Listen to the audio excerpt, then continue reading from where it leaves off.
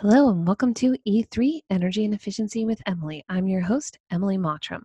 This podcast is all about architecture, building science, and female entrepreneurship. So prepare to get nerdy.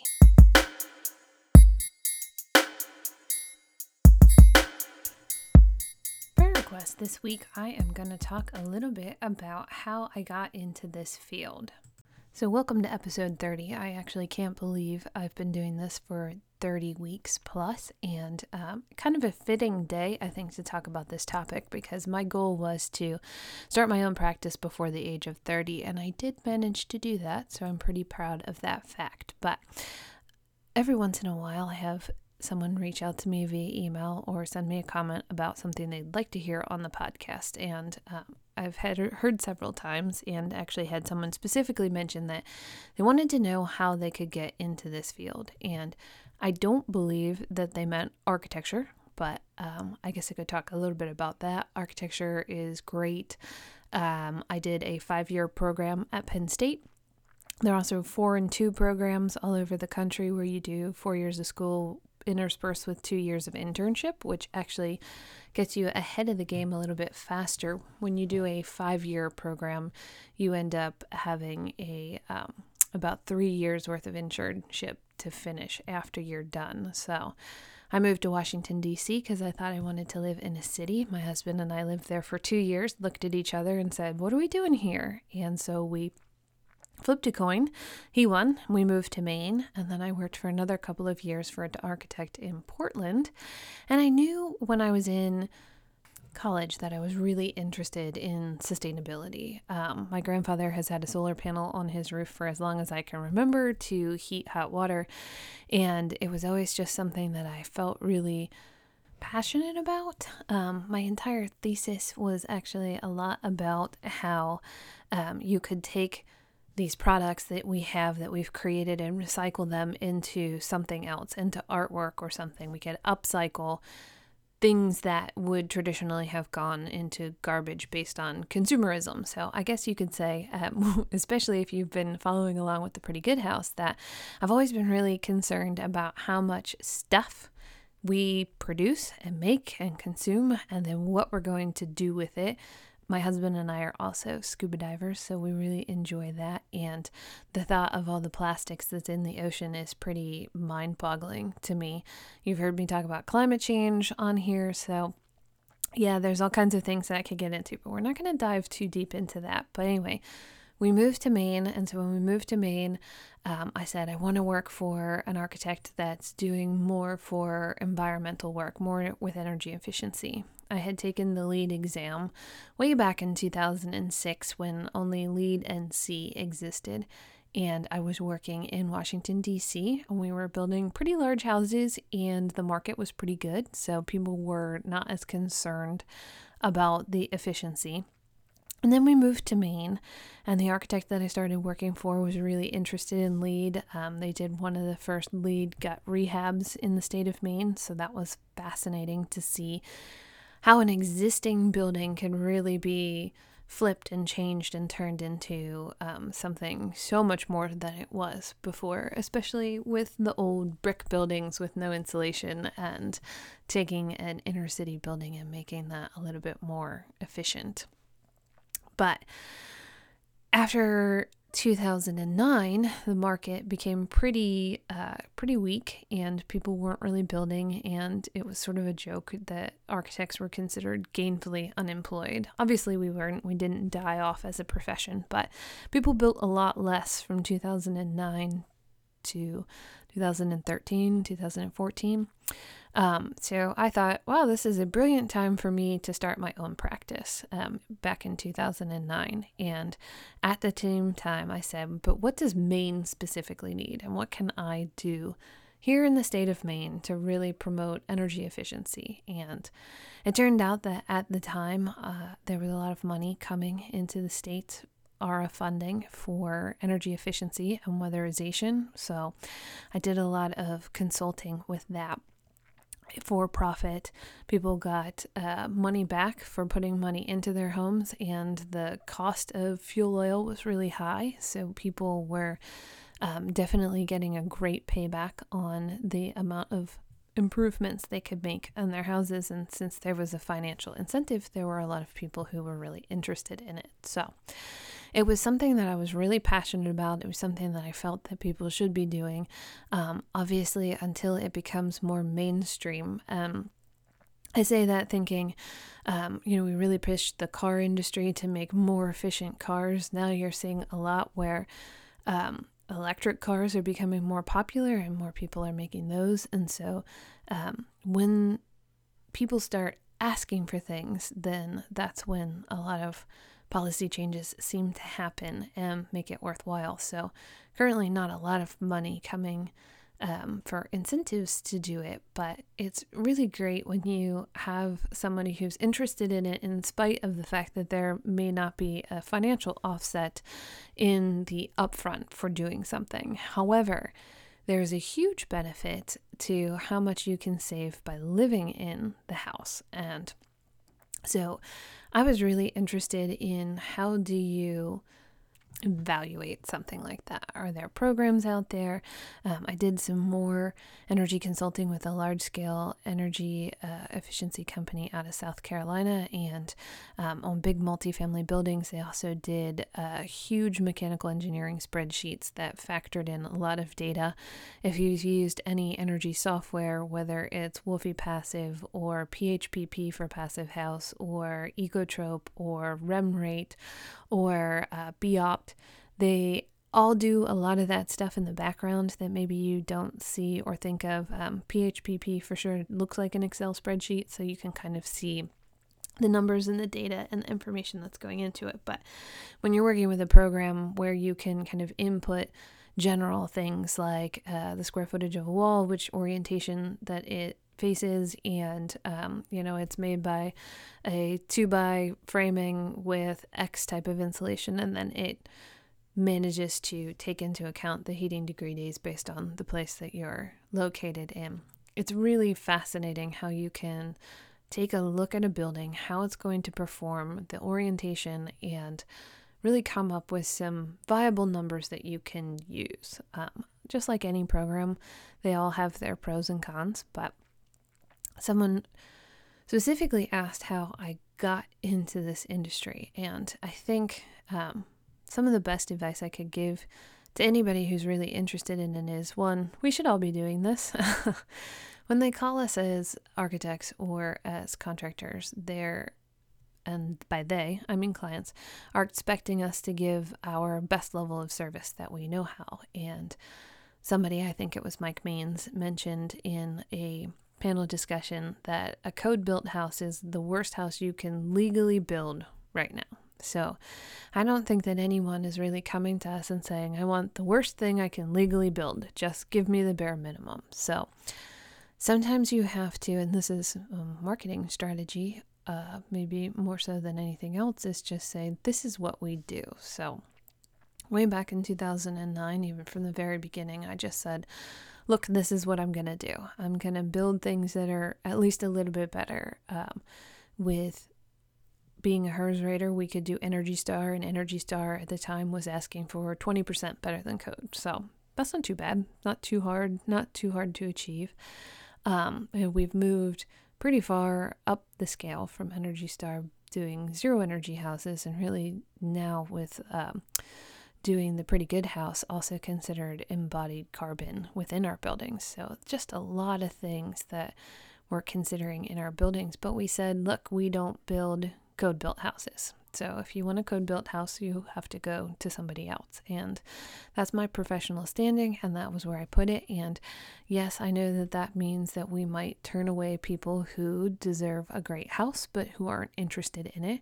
And you have to be sort of willing to, I don't want to say piss off the other people, but you have to be willing to take a stand and say, this is what we do, and sort of stick to that. And this is what we do well, and this is what we're trying to do. So when you're trying to get into something like this, it can be, I guess, a little bit difficult. I would say now we've really migrated to the point where we can specify exactly what we do. When you're first starting out as your own practice doing residential construction, you might have to do some things that are standard construction. But I also think that we shouldn't expect a homeowner to understand all of the technical information that goes into building a house, and especially building a high performance house. So there are some things that you can just put into your standards of construction that are going to be huge in the way that you move forward. Maybe you always design the house with triple pane tilt and turn windows, and you can value engineer back to a double pane window if you have to. We, for the most part, put cellulose insulation in our wall systems no matter what the contractor decides to build. That's going to be in our drawing set, that's what we're specifying. Cellulose with air barriers in certain locations, and depending on what type of structure we're building, if we're building a high performance home, it's going to be well beyond that. And then we move past the conversation of just what type of insulation is in this structure. But again, I'm getting off topic because the question really was, how did I get into doing this? How do I offer it to a market that wasn't specifically asking for it? And one of the things that I usually say is education. It was something that I was really interested in, so I made sure that I did a bunch of certifications. First, starting out, you might have to work for somebody else. I worked for somebody else, and I got training as an energy auditor for the state of Maine, and then as a HERS rater, and then I took that training, and I moved on my own when I was in Washington, D.C. I took the LEED exam. On my own when I was in New York, I took the Passive House exams and courses and training, and there are so many great programs that count for both your architecture education if you need to do continuing education for your state, but also for any energy certifications that you have. The NESE conference, there are so many great conferences put on by ResNet and other organizations that do energy efficiencies that also correspond with architecture continuing education units, and they're really great places to meet other individuals. So aside from educating yourself, which I think is really key, learning what organizations are in your area to help you get a project that is new to you, but is something that you'd like to do. There is a whole network of HERS raters out there who can help with projects in specific areas. So definitely go out and meet some other people in your area. I'm sure there are energy auditors in a lot of areas. If you're in a more rural area, there are also lots of communities. I know both the architecture community that Mark LePage started, Entrepreneur Architect, where we as architects share with each other, because it's silly to reinvent the wheel, and we can have a great conversation on that forum where we can talk through ideas and problems, and everybody gets smarter and wins. Everybody learns something. To spin-offs of that, the High Performance Design Build group, where we talk about our own projects, where we're doing high performance projects. And that's a great way to also meet other members who are interested in this particular field of architecture and building, is to do that. But the conferences and the other groups is networking. It's very, very important to do networking, and specific networking, not just networking with anyone, which is great. That can sometimes lead to projects, which helps to pay the bills for sure. But networking with other individuals with similar interests to you can be a great way to jump into a field where it's maybe new to you, but something that you're passionate about. They can help you to find trainings and the right trainings for what you might want to do. If you're doing homes, maybe LEED isn't the first one that you start with. If your area isn't really have a big passive house community, maybe you start with ResNet and HERS and Energy Star. And there are so many ways to improve the level of interest and understanding in high performance building, whether it's residential or commercial. And they're really two different animals, and how you approach them is can be very, very different.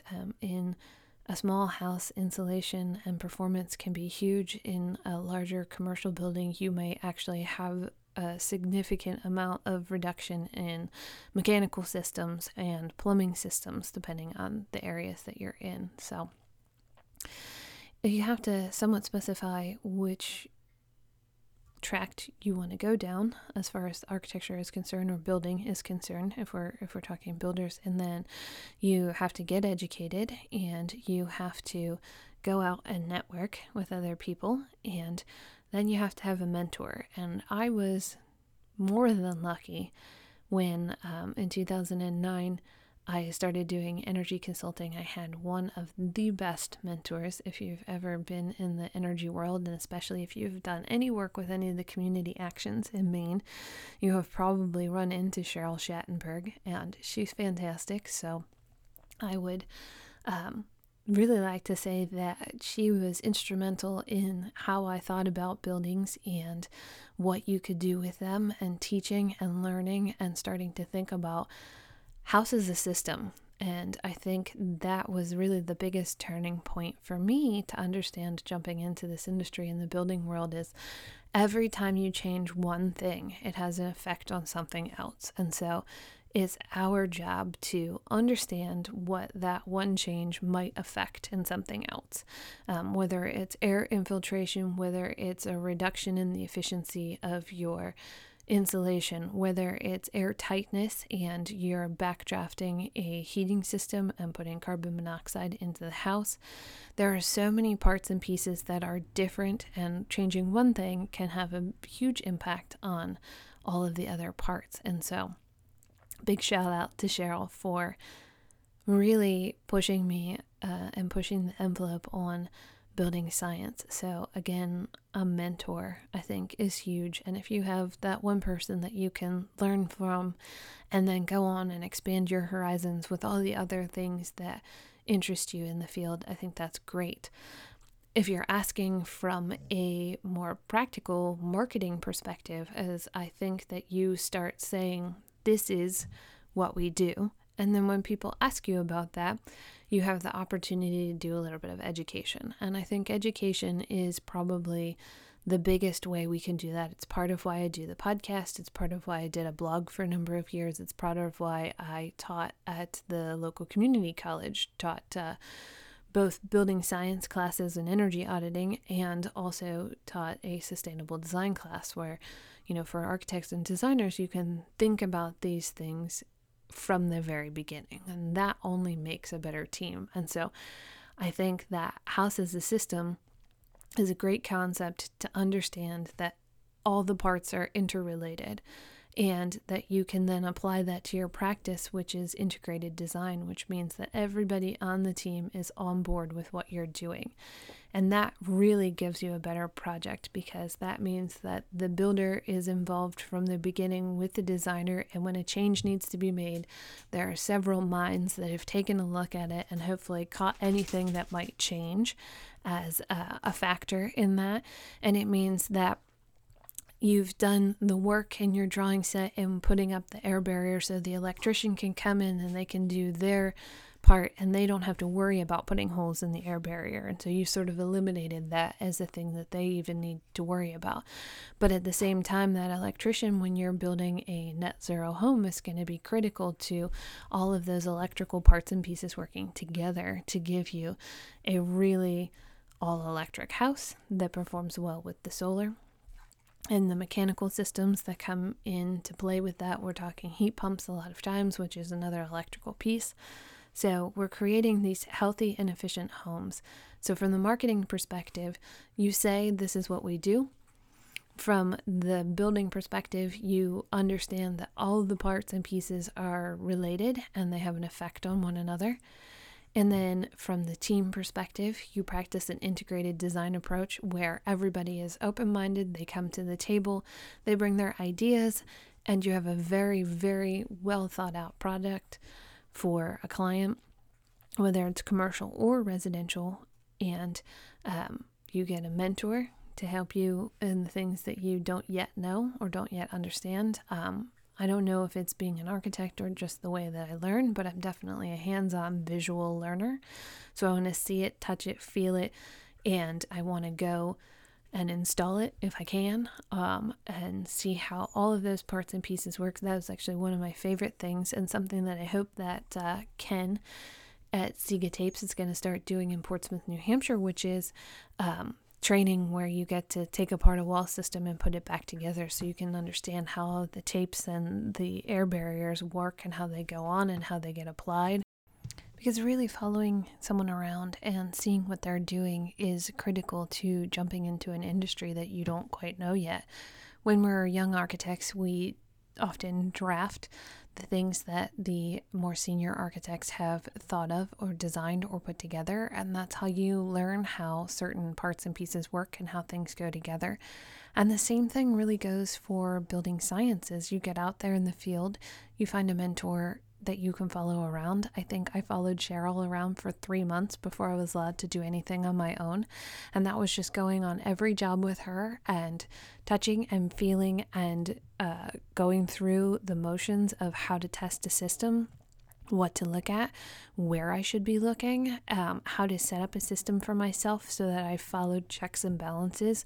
You pick one direction, you measure clockwise in the same direction all the way around so that you make sure that you get as many parts and pieces as you possibly can, especially from the design perspective. And when doing energy auditing is, I was going to be on site maybe for a day or work on a project for maybe a couple of months, and I'm going to know it fairly well and intimately, but that contractor is going to be there for weeks, possibly months, possibly even years, depending on the scale of the project. And so you really need to take a look at how everything works and how it goes together and give the best advice that you can. But following somebody around and really learning is probably one of the key parts to getting into this industry specifically, which is it's really important for you to get the training. And that might mean, as I mentioned earlier, working for somebody else or volunteering your time on a community project with a firm that potentially has the experience that you want to learn. We did this great community action project here where we were able to partner with a local high school that had a construction tech department, and those students actually built part of that structure. So they happened to build a very energy efficient home and learn something during the construction process. That wasn't just sort of standards of construction, but it was also thinking about it a little bit differently. How is this more efficient? How can we create these better structures? And that's something that they're going to know coming out of high school. So again, I mentioned earlier education, and whether it is the education that you get so that you can provide the services, or whether it's the education that you put out in your marketing that says this is what we do. And that then follows up with the education of the client, which is unless we're talking about this and unless we're doing it, no one's ever going to adopt it. So get out there and start talking about it. Find the people who are talking about it. If you're in a rural community, join online forums. The advent of online social media these days, whether it's LinkedIn and articles and professional development, or whether it's Facebook and a Facebook group of people who are interested in a subject, you can find and search all kinds of hashtags now that talk about these things.